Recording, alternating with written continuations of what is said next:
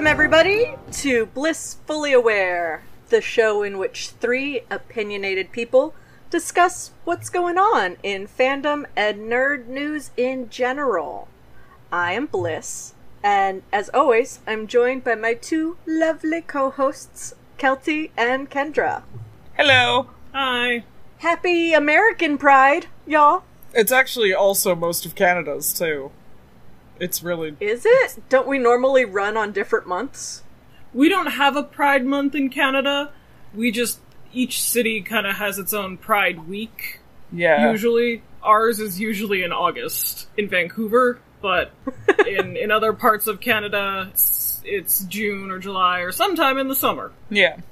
Speaking of Pride... That's not what we're talking about this week. No. I've had so much, too much discourse over kink at Pride. Yeah. And it went mainstream for a minute, and I wanted to die. Yeah. Anyway, what are we talking about? So, something I found buried in the discourse, though, is this meme. And it's not a very popular meme, but it caught my attention, because I thought it's stupid. So what it is it's a little Punnett square, you know, the 4 boxes, and it breaks down to 4 different ships. So, a queer ship for queer people, queer ship for straight people, straight ship for queer people, straight ship for straight people. And it was rolling around in the My Hero Academia fandom, which is where I came across it. And then I went looking for it in other fandoms. Like, I found it in the Cookie Run fandom. And I don't know who any of these cookies are, so I couldn't tell you whether or not these ships were correct or not. I'm still struggling with the fact that there is a Cookie Run fandom. I don't know. Sometimes I think I'm gonna play the game, and then I'm like, maybe I just enjoy the mystery of it all. I don't know these cookies. Can't take Cookie Run seriously, because what it reminds me of is the Gingerbread Ninja game. Do we know about that game? I don't know about that. I think that's what it was called. Hang on. Okay, it's called Ninja Bread Man. That's funny. And it's not really. And, like, the game's bad. Like, I don't know if I'm blowing anyone's mind there, but the game's bad. And, like, several Let's Players have done funny videos where they struggle to play the game properly because the controls are so bad and stuff. And that's all I can think of when I think of Cookie Run. Because I don't know anything about Cookie Run except for the fact that they're cookies. The main characters are cookies, I'm told. Yes. Well, so, like I said, I've trolled around looking for different examples of this stupid meme in any and all fandoms. Because, at first glance, to me, I felt, with my feelings, that it felt regressive. It felt regressive to say queer people only like this dynamic in their ships, while straight people only like this dynamic in queer ships. But then again, the more I thought about it, the more I realized, well, yeah, that is sort of how media in general treats queer relationships and queer representation. So I'm conflicted, because I know that it's not black and white. But also, media sure does treat it like it is. So I thought maybe we could play in this space and talk about, you know, queer ships for queer people versus queer ships for the straighties. Especially because we are on a rise of more queer representation in popular media, be it good or bad. Look at how many times Disney has introduced its first queer character in a movie. Yeah, what are we on, like 7 now? Maybe 7. One of them was in the Cruella prequel thing they just did. Of course. What? Oh, okay. Yeah. The only thing I know about that movie is that Cruella's tragic backstory is that her mother gets killed by evil Dalmatians, and that's fucking funny. And, okay, can we just, for a second, can we have a little divergence here on the Cruella movie?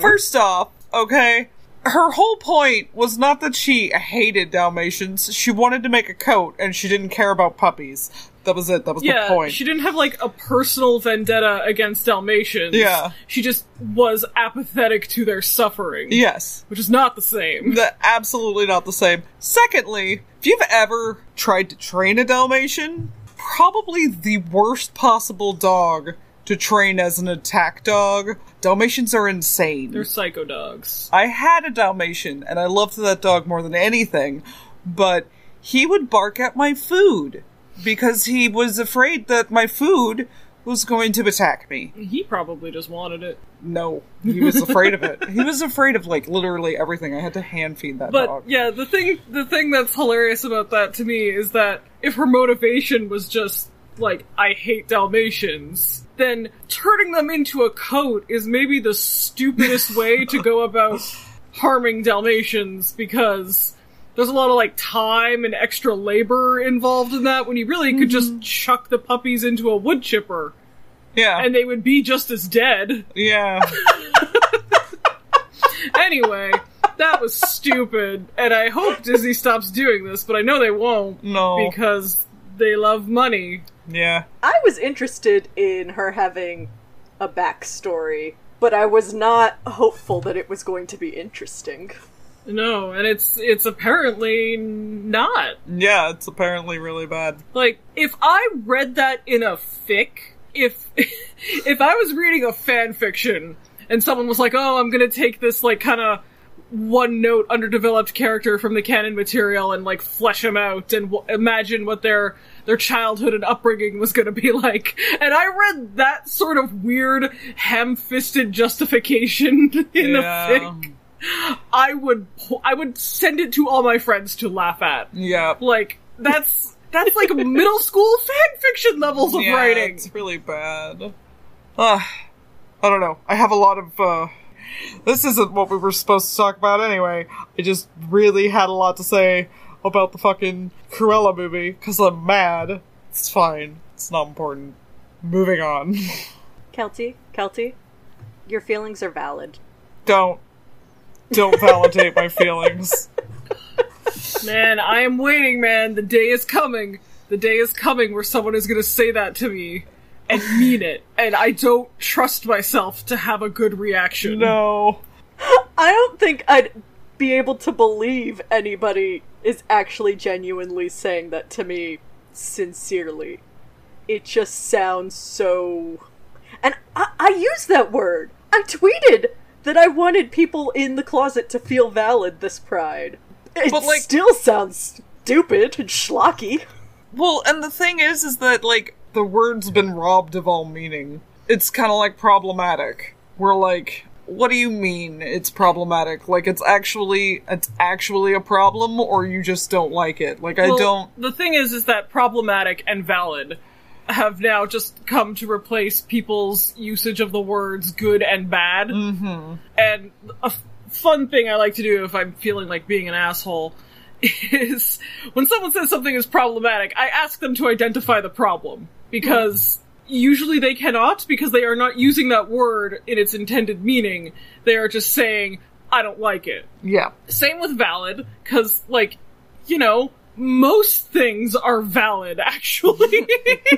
That doesn't make them good or healthy. Yeah, my state of mind is valid, and that's basically all you can say about it. Yeah, it's a little insulting when people call me valid. It's even less than good. Yeah, it just is. It just is.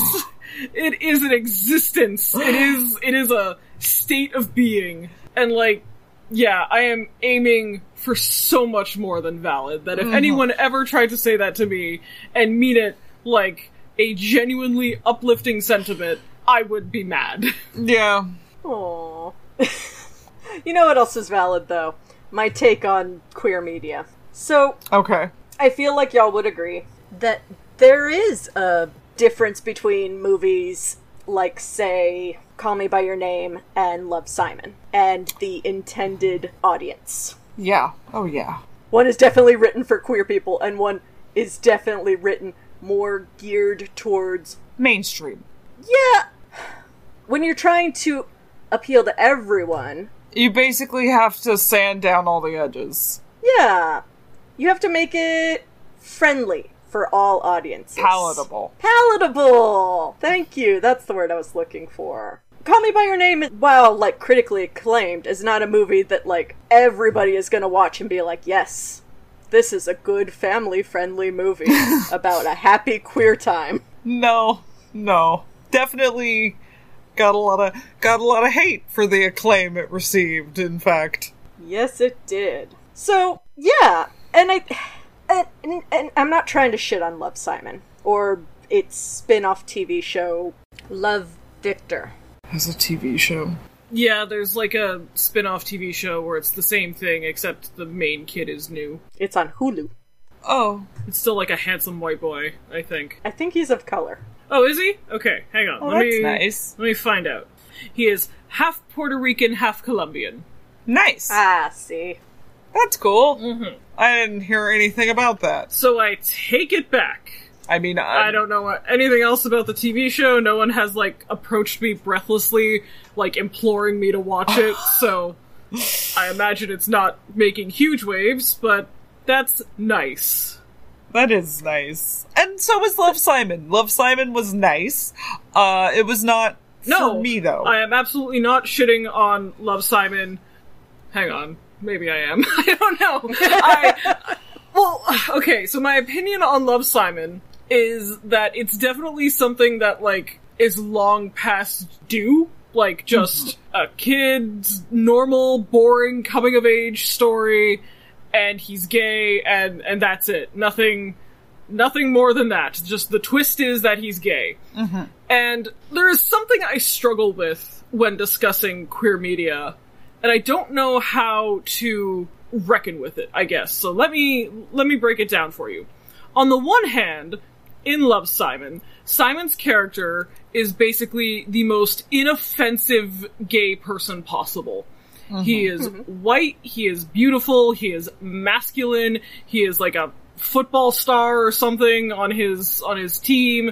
Nothing about him is flamboyant, nothing about him is effeminate, blah blah blah. So the cynical part of me is like, of course, this is the only way a mainstream audience could tolerate a gay character, is if he's just like them. Mm-hmm. Like, if this kid were flamboyant or effeminate or, you know, painted his nails or wore makeup or something or talked with a lisp, God help you, like, mainstream audiences would not relate with that at all. On the other hand, I do know gay people. They fucking adhere to fucking social norms and gender norms and play sports and are handsome and charismatic and nobody hates them, I guess. Yeah. And so on the one hand, I'm definitely not trying to say that fucking white kids in the suburbs who are on their high school football team are never gay, obviously. But on the other hand, it sure seems like we get a lot more movies about those sorts of kids than about people who are visibly, undeniably queer and act in ways that make mainstream audiences uncomfortable about gender roles or social norms. And you don't see those characters ending up in blockbuster films or TV shows, and when you do, it's like either sidekick. Well, it's like in a property that's edgy on purpose, like Euphoria, where, you know, the transgender character is sleeping with all of her friends' parents because all of the adults in the neighborhood are fucking, like, evil. It's one of those shows where, like, you know, all the teenagers are, like, hardcore drug addicts and all having unprotected sex with adults and, you know, just like a Skins, but for 2020. Yeah. What it is, to me, like, you're right when you say that it's long past due, because in my head, we're long past the stage where we have to hold straight people's hands and be like, we're just like you. Oh, absolutely. Because we're not. Mm-hmm. I'm not anything like straight people, and I don't care to be. I don't want it. That's the thing, is I look at what straight society, heteronormativity has gotten us, and I'm like, fuck that. Yeah. I don't want that. I don't want a fucking marriage. I don't want monogamy. I don't want kids. Good lord. No, I don't want any of that. I'm not trying to say that if you want that stuff, you're a bad queer. I'm just trying to say, we've gotten past the stage, or we should have gotten past the stage, of assuring straight people that we can be just like them, and now they need to learn that we're not always, and we don't care to be, and I don't want your acceptance, I just want you to get out of my way. I want you to leave me alone, and leave my family alone, and understand that I'm going to exist whether you like me or not. Like, yes, I'm done asking permission from straight people. I don't need your permission or your approval, actually. And I'm done trying to defang myself and defang my experience so that you find me more palatable. yeah. I mean, if some kid somewhere finds comfort in the idea that they're not a freak, they're not an alien, that being gay, being bisexual, being trans is a normal part of the human experience, and hopefully your friends and family won't reject you for it, then I'm certainly glad that things like that exist. But for me, in my adulthood, I am very fucking done with trying to fit myself into a heteronormative mold so that, you know, people can tolerate me and understand me in the way of, like, you know, I've talked about homonationalism on this fucking podcast before, and it happens a lot in Canada, where, like, a certain group of queer people have gained acceptance from the state apparatus, you know, usually through the form of gay marriage, same-sex marriage. And so now, because we have received that legitimacy from the state, we begin to align our goals more with the state. Whereas before, even, you know, 10 years ago, 20 years ago, the state was openly hostile to our existence, as was mainstream society. And queer people in certain countries now find themselves a little bit on the inside of the state apparatus, getting validity and approval from the state apparatus, and I don't want that. I haven't forgotten, you know? I don't want your acceptance, I don't need it. It's too little, too late, just move out of the way. I'm happy for the new generation. I'm happy for them that Love Simon and Love Victor exists, and they have family-friendly, happy stories that include queer people. Oh, sure. To lean on. And they have now background characters in Disney TV shows or Nickelodeon shows, and, like, gay Pikachus. 500 first queer characters in Disney. What? Gay Pikachus? Oh yeah, there's like some sort of episode of Pokemon where you can see all these like Pikachus holding hands, and there's 2 girl Pikachus holding hands, and there's 2 boy Pikachus holding hands. And yay. Okay. there's a Pikachu that like taped a little heart onto the back of their tail, so now they're like, I guess a trans Pikachu was the implication. Okay. God. Okay, though, I do want to say that after my whole rant about not needing acceptance, I do like gay Pikachu. I'm here for gay Pikachu. That's cute. Well, and so I am very happy for kids today that they have gay Pikachu. Me too. And like, yeah, I'm happy that kids have a palatable and family-friendly way to learn to accept themselves and to gain a foothold in feeling like they belong. 'Cause it sucks. Yeah, I mean, yeah. Growing up, I didn't have that. And I grew up in the South, and it was dangerous to be gay. And, I mean, I grew up, and Will and Grace was probably the biggest queer representation you had on TV. Yeah. And that's not good, but it is what it is. I don't need to go on an hour-long rant about why Will Grace changed the face of queer culture, but that's fine. I do remember, though, I have this very stark memory of in high school, and I'm aging myself here, y'all. In high school, I went to see Brokeback Mountain. Same.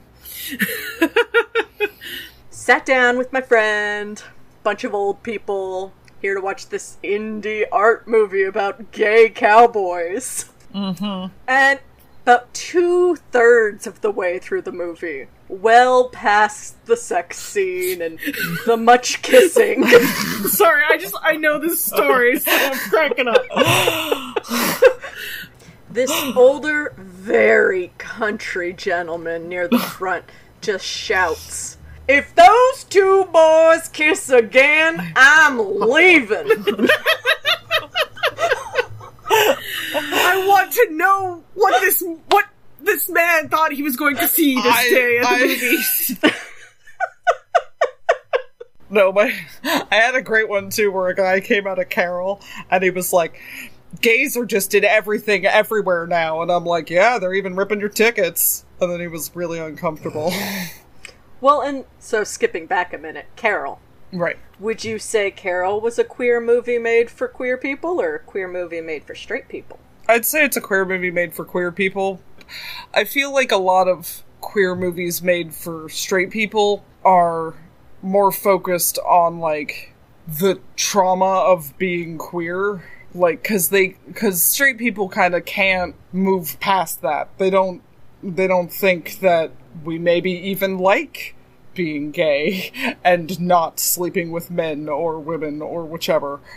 Cause, I would say that Brokeback Mountain is for straight people, because Brokeback Mountain is about masculine men falling in love, and then the whole movie is about how that's a trouble for them. And, like, don't get me wrong, in Carol, it's definitely touched upon that it's dangerous for them and blah blah blah. Personally, I feel like Carol is the Brokeback Mountain for lesbians.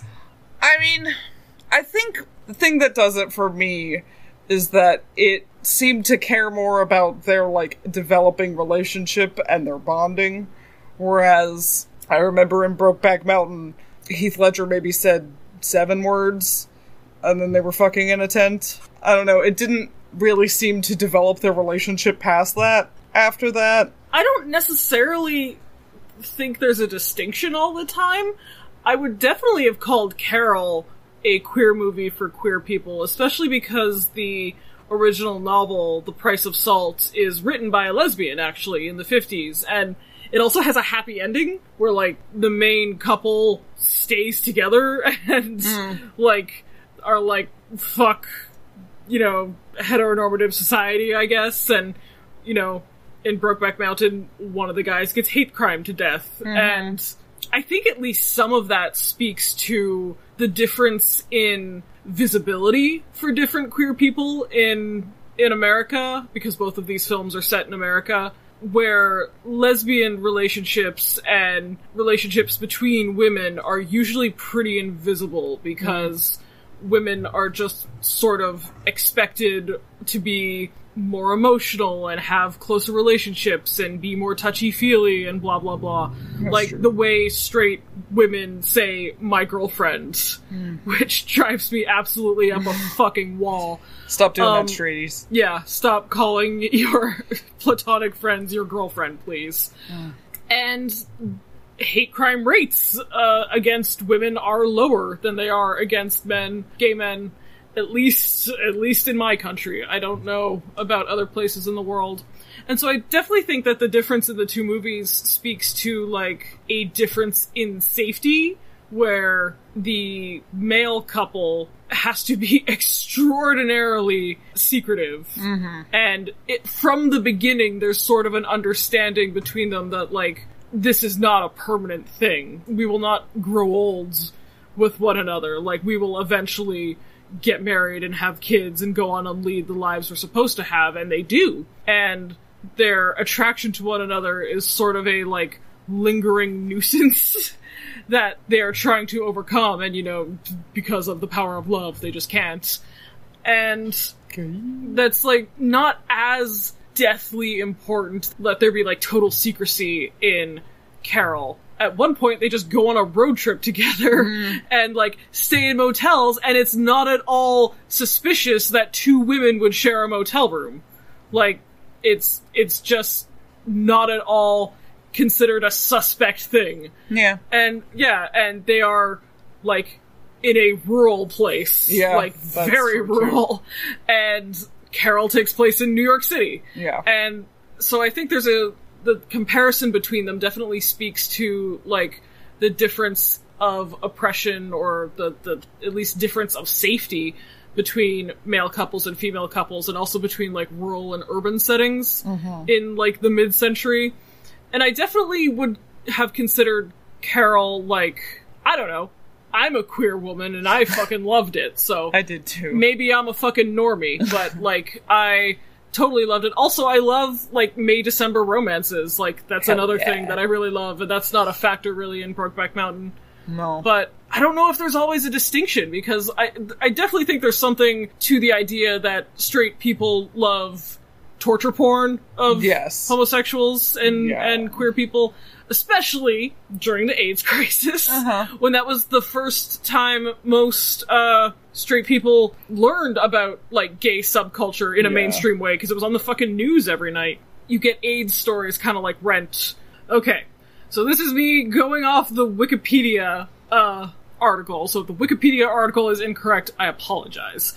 But they identify Angel as a crossdresser, and they also identify Angel's boyfriend as gay. In the musical, people use both gendered, like, male, masculine, feminine pronouns to refer to Angel, so I am assuming that, like most drag queens, they use feminine pronouns, like, when in drag, and male pronouns outside of drag. Anyway, those two characters are, like, not really the main characters. Like, the main characters who have AIDS are a heterosexual couple.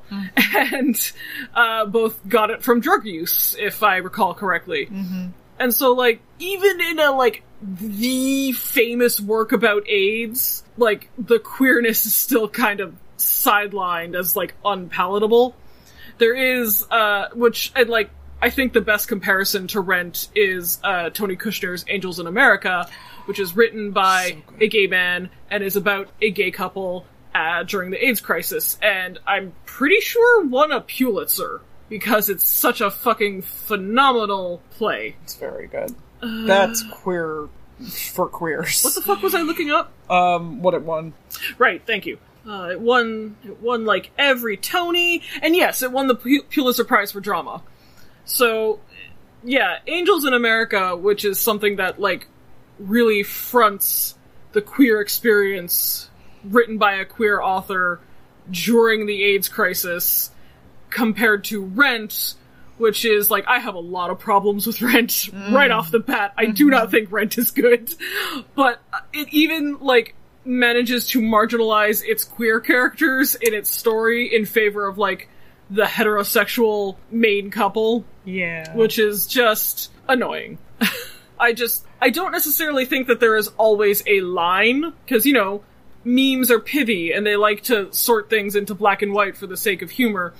I don't always necessarily think that there is a line of, like, something being for gay people and for straight people. And I think it can be funny to, like, say that this is for straight people, and point out all the ways that it's not directly representative of someone's queer experience. But, like, I have watched completely heterosexual things and come away feeling like that was for me. Titanic! Like that was for the gays, you know? And sure, I am sure that a straight person would not have that reading of it at all. Yeah. So, it's definitely, like, I'm sure there are gay people who watch Rent and are like, God, that's me, or something. I know there are gay people who are like that with Rent. And so, all like, of my friends are I like think that it's with wrong, and, like, I don't think Rent is very good, and I think it's written from a very heteronormative viewpoint. And not only is it written from that viewpoint, it perpetuates that viewpoint through its source, or not through its source material, but through its content. But I'm sure gay people out there, queer people out there vehemently disagree with me. And at least generally, I'm not going to tell them that they're wrong. Like, I sure would have specific arguments that they're wrong if I knew specifically what they consider, like, to be indicative of queer experience. But no, I'm not going to say that, like, something like Brokeback Mountain doesn't accurately portray some facet of the queer experience. Yeah. Or that it's for straight people. Like, there are definitely, like, torture porn elements to it, of, like, a queer story can only end in tragedy, which it also does in Rent. but I don't think that condemns a work as a whole to being for straight people. No. No. And, I mean, I'm not saying that it's all black and white, of course. We live in shades of gray. Nothing is all good or all bad or all queer and all straight. What I'm saying is, when you're talking about an intended audience, say when it comes to cartoons, let's simplify it to something way more benign. Legend of Korra was very groundbreaking for children's media, having it end with, big air quotes, a queer couple. Mm-hmm. And that was very important to a bunch of people. I was a little old for Legend of Korra, and that wasn't enough for me to feel #validated, but I know it was very important for people. Oh, sure. So, I'm happy for those people. I don't feel like that moment was specifically a moment for straight people, though. I do feel like, even though I, as a queer, didn't care about it, just because it was me, and that I was not the specific targeted age range, I do think it was an attempt to try and become somewhat more inclusive. Yeah.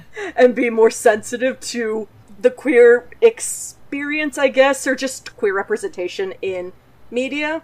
So I would say that if I had to put Legend of Korra in a queer for queer or queer for straight box, it would go in queer for queer, personally. And then, there's shit like Yuri on Ice that definitely ends up in the queer for straights box. I would say that too, yeah. Well, it was just my understanding that for Legend of Korra, the creators wanted to end, more definitely on there being, a queer romance, and Nickelodeon just said no. Yeah. So for my understanding, sure. It's 100%, as far as they were allowed to go. I think a good moment for coding, which we've talked about before, which is we are imbuing this moment, these characters with elements of queerness, I guess. Well, I just wanted to say, not even just queerness, because, you can code for other things, but at least elements of queerness to the degree that we are allowed. Yeah. And, yeah, it's kind of disappointing that Nickelodeon didn't allow them to.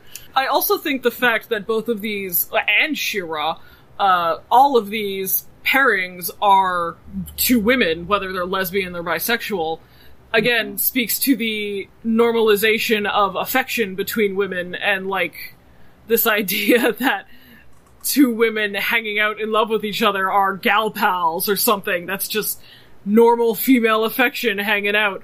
And it's definitely more palatable to a mainstream audience than two men deeply in love with one another. Yeah. Because, all of these, representative queer moments in cartoons and, sort of YA media are almost uniformly two women. Yeah. At least that I can think of sitting right here, right now.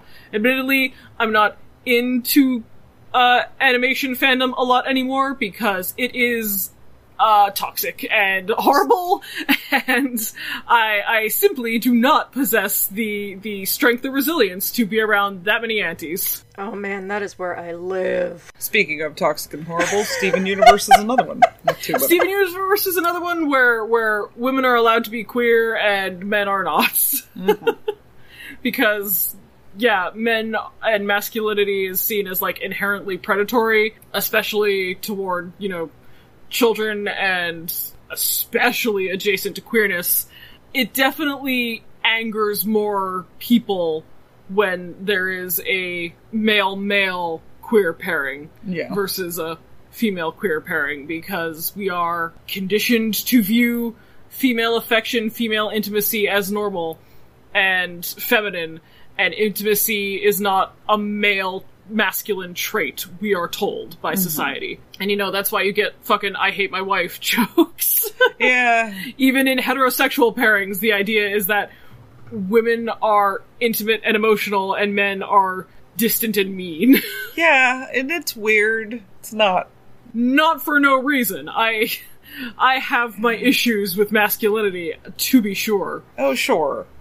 But it does kind of depress me Anyway, that's my 2 cents. And I do think that, like, even the comparison between something like Carol and Call Me By Your Name, like, Carol didn't get 1/10 of the backlash that Call Me By Your Name did. Exactly, because they're two men, and that's seen as somehow inherently more predatory and discomforting to a mainstream audience. That age difference was less in Call Me By Your Name, too.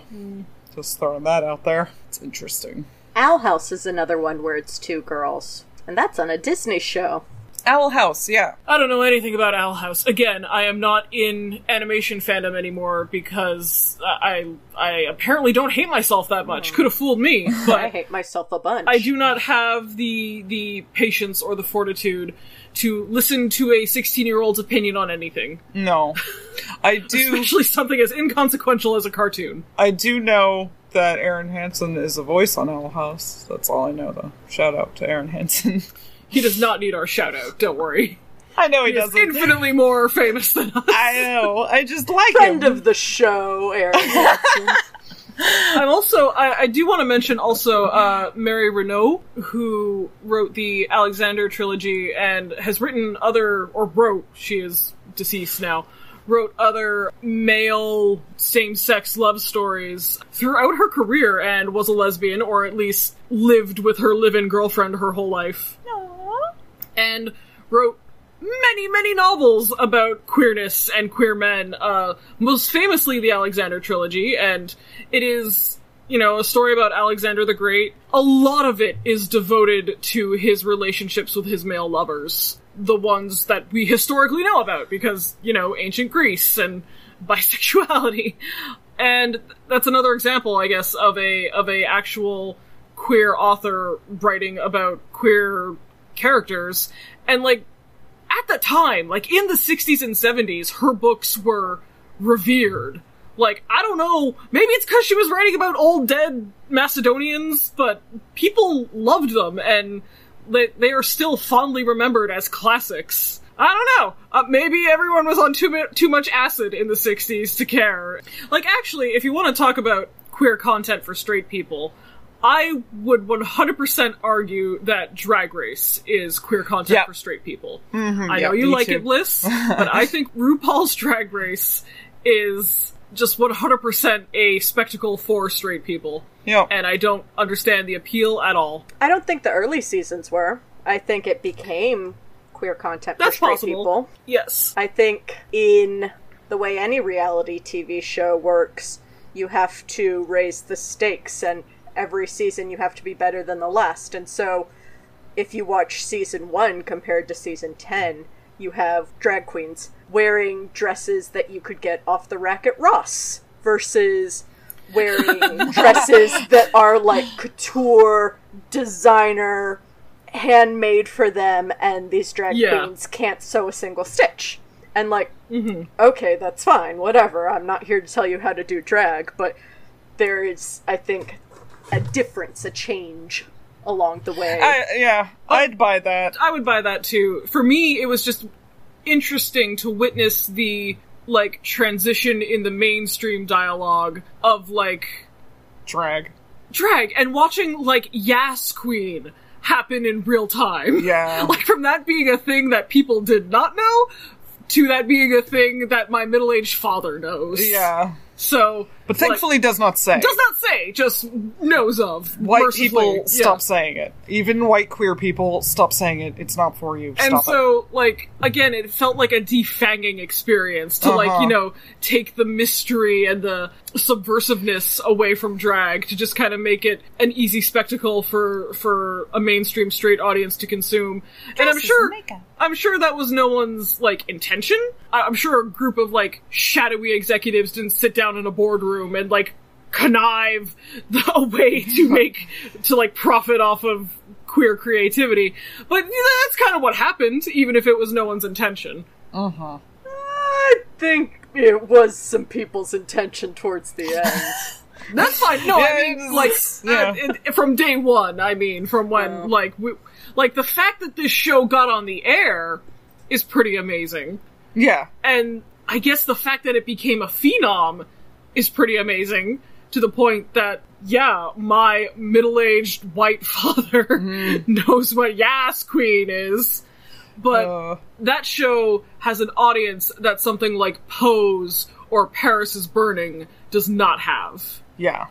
To me, like, Paris is Burning is queer media for queer people. Like, it is a documentary Absolutely. about the ball scene in the 80s in New York, where a lot of these, like, cultural affectations and styles and whatnot of drag developed, like, for the first time, and they're still around today. And Pose is a, like, fictitious show set during that era. Well, and you know what's frustrating is because RuPaul is an older drag from New York, and there's a lot of queer culture that just isn't being passed on to the youth because the youth never wants to listen. No. There's a lot of references to stuff like Paris is Burning or New York drag culture from that time that is in the show that straight people don't know. Mm-hmm. Like, the library is open, or, you know, purse first, or shit like that.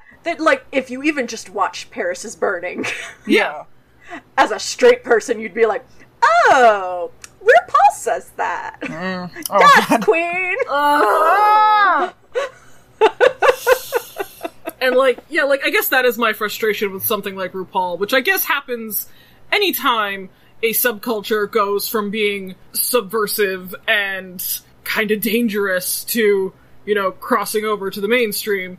It gets appropriated. Yeah. And so I just wish that the historical knowledge was there for, but, you know, no one wants to sit down and watch a fucking history documentary because people are, yeah, I do too. I fucking love history, but most people don't. Most people don't want to sit down and watch a history documentary when they could watch drag queens, you know, catfighting.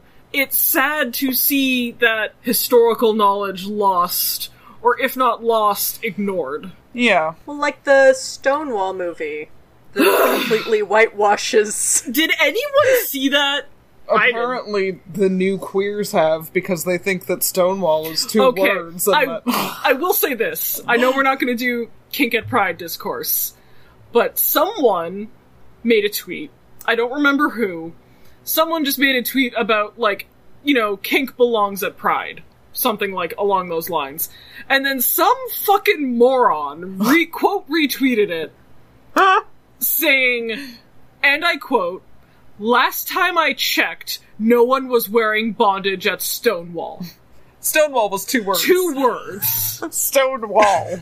These motherfuckers. And I mean, you know, in the photos of the Stonewall riots, you can see leather daddies. So I don't know what the fuck this person was on, but I had to take a break. I had to log off, as the kids say, because they had divorced the notion of queerness and Stonewall so utterly that they thought that this was a dunk. They thought that this was an irrefutable claim of queer normalcy, I guess, that no one at Stonewall was in bondage. And I had a violent impulse that day. I actually did not. I lost my mind laughing. I quote retweeted them, and I said, last time you checked, you couldn't even tell that Stonewall was Couldn't one even word. spell Stonewall! And then they blocked me. But, I mean, You're come right. on. Yeah. Can you not even Google it? Like, not even the word? You're not even gonna Google the word to make sure you're spelling it correctly? It's a really simple word, you shouldn't get it wrong, but you If did. someone, bitch, if someone said, who's Marsha P. Johnson, you wouldn't fucking know. Fuck off. Like, yeah, we're not gonna get into the so whole... that sort of shit bothers me. And, like, that was, at least from their Twitter profile, that was a queer person. Yeah. So, that's sort of the state of Zoomer culture queerness in America, at least. It's fucking bleak. Yeah. And they have attached their tongues firmly to the sole of the state's boot and don't seem inclined on moving anytime soon. I guarantee you we are going to see a resurgence of Gen Z going back to religion. Yeah. Oh. People are going, mark my words, church attendance is going up. Ew. I hate that so much. Who's to say? Who's to say if it's because children now have safer queer media? Which I'm happy that they have.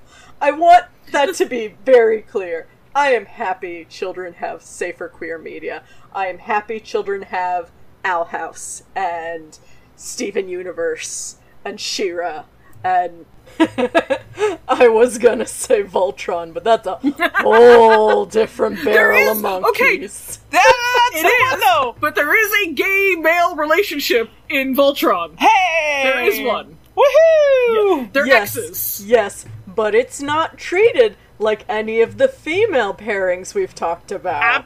Much You are to your point. You are That's even fucking a good right. point. Yes, it exists. To my knowledge, they're exes. Is that correct? As far as I remember. Okay, so they're not even in a relationship during No. the time they're on screen, because that would be too upsetting. Yep. So, like, yes, and this is not even touching on the seething hydra that is Voltron fandom. Not going anywhere near it. I don't think we'll ever talk about Voltron, because I'm afraid. Yeah, I'm scared. There are certain fandoms I want to do, like, retrospectives of, and Voltron is not one of them. I mean, like, maybe 5 years from now, Yeah. but I'm not quite as insane. Actually, before recording, we were talking about someone in fandom who we will never talk about because we are too afraid of them. Yep. They're psycho. So there's some behind-the-scenes info for you. But yeah, I mean, I'm happy. I'm happy for y'all that you have your happy queerness. I hope that we get more representation. I really do. I hope that that doesn't lead to new baby Nancy Reagans, though. And I'm really afraid it will. I don't want that to lead to, like, queer complacency, and, like, that appears to be what we have now, at least amongst middle-class teenagers and young adults on Twitter. Again, not the greatest, Mostly white. and predominantly white, not the greatest sample of all time. No. But it seems to me that at least in, like, middle-class liberal America, you can come out, at least as gay or bisexual. Coming out trans is still pretty dicey. But you can at least come out gay, bisexual, some form of queer, and not risk getting kicked out of your house or facing violence, at least from your immediate family. Again, not unilateral, but there has definitely been, in the last 20 years, a shift toward more gay and queer acceptance. And in 2015, I think it was, in America, the Supreme Court legalized same-sex marriage federally. Yes. 2015. Yes, and because so I had, like, just moved here. yes, and Yeah. so there is at least some, for the time being, there is at least some state protection for queer relationships alongside heterosexual relationships. And it appears now that, sort of analogous to the civil rights movement when white people thought racism was over, it seems now that straight people and baby queer people who don't really know a time before this think homophobia is over. Yeah. And it is not. And you should not be complacent because there are gay rocks on your dumb fucking cartoon. I'm glad that kids today have cartoons and fun things with family-friendly queerness, and that's nice. And I'm not trying to belittle it. That is nice. I mean that. But I need you kids to know you still need to watch Paris is Burning. You still need to know what it took. And how to survive a plague. Yeah. And the band played on. You need to know. The band played on too. God, ugh. It's But- just accessible to people. If you don't want to watch a Yeah. documentary, it's got Ian McKellen in it and Richard Gere and, you know. Yeah, that's fair. Right. But the point that I'm making is you have to know what it took to get us here. It wasn't fun, it wasn't cute, and it wasn't normative. We threw bricks at cops while wearing leather. And it was hard, and we got arrested and murdered. Not at Stonewall, nobody died at Stonewall, that's... That's another myth. It's another... Don't... calm down. But it took a lot of work, and it took a lot of lives, and God damn it, appreciate it. You can't just be like, oh, well, we're here now, because, come on, people, you know that's bullshit. Okay, I'm done. Also watch Hedwig and the yeah. Angry Inch. Oh, yes! That's a good one. Definitely watch Hedwig and the Angry Inch. I stand a little bit for that one when we talked about the Montero video, but yeah. it's a very good movie. That is a queer musical. That is the queer musical, not Rent. Exactly. Fuck Rent. Hedwig and the Angry Inch, all the way. Okay, you can stop listening now, kids. Oh, and the Celluloid Closet. Celluloid Closet, that's in one too. Celluloid Closet's good shit. So since we talked about the thing, why don't we go ahead and, in lieu of talking about what we're geeking on, do you have a personal favorite queer recommendation to share? Yes! So it's called That's Revolting, and it's a book of essays, Queer Strategies for Resisting Assimilation. And it's edited by Matilda Bernstein Sycamore. It's from the 90s. Yeah. There is even a reference specifically to Chaz Bono before he transitioned. Yeah. Aww. So, like, very old. So it's old. I definitely recommend it. It provides a very good theoretical framework as to why assimilation for queers is bad, actually, and you should do everything in your power to resist it. Mm-hmm. Lawrence of Arabia is one for me because the director David Lean and Peter O'Toole, the actor, definitely lean into T.E. Lawrence's, like, supposed homosexuality that remains unconfirmed by history, blah blah blah.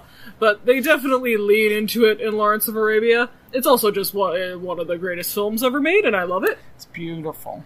Why the Last Man? That's a good one. Why the Last Man's great. Why the Last Man is a comic book series that was published in the early 2000s, where some sort of mysterious plague kills every mammal with a Y chromosome in one day. And so basically, overnight, society is all female, and they have to learn how to operate, except for this one guy, whose name is Yorick, and mysteriously, for some reason, he and his pet rhesus monkey have survived the plague, and nobody knows why. There are a lot of, lesbian or same-sex female relationships, and there are a number of transgender characters. So, it's not necessarily about queerness, but there is a lot of... It's like a spec fiction that sort of examines what would happen if just tomorrow, for no reason, every mammal with a Y chromosome keeled over dead. I'm trying to think of something else. God's Own Country came out last year. God's Own Country That was very good. Give me a minute. Bliss, go. You do one.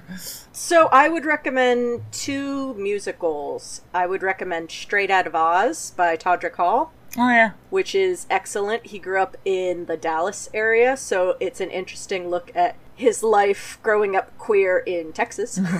The beginning, like, really resonates with me. And then I would also recommend Fun Home, which is also a graphic novel, if you're not into musicals, but this musical is fantastic, so read it and listen to the musical. It's very good. The song Ring of Keys makes me cry every single time I hear it, because that's exactly what it felt like, realizing that you were attracted to a woman as a child, or at least for me it was. Oh, you should recommend the book I got you. Oh, Leather and Lace? I don't know how to pronounce her last name, it's just Megan Cubed? I think it's Megan Cubed. She is a self-published author, she's on Twitter, she writes queer, supernatural erotica, and it's so cute! She has her first novel called Leather and Lace, which is about a vampire and a, like... Monster hunter. And they have, like, a weird buddy cop relationship that gradually becomes romantic, and both of them are freaked out by it. And it's very good, and I'm eagerly looking forward to the next books in the series. And the main character is also from Texas. It's very cute, and the characters are all very well defined. Like, every character is very different, has a very different voice, even characters that are only around for a moment. Well, I will go ahead and list all our recommendations in the description and on our Twitter. If you'd like to find us online, you can find us on Twitter and Instagram at Blissfully Show. I post links to our YouTube there as well. If you're watching us on YouTube, hello, happy Pride. Like, comment, let us know your queer recommendations. We're always looking for new things. Oh, definitely. And until next time. Bye-bye. Bye. Get vaccinated!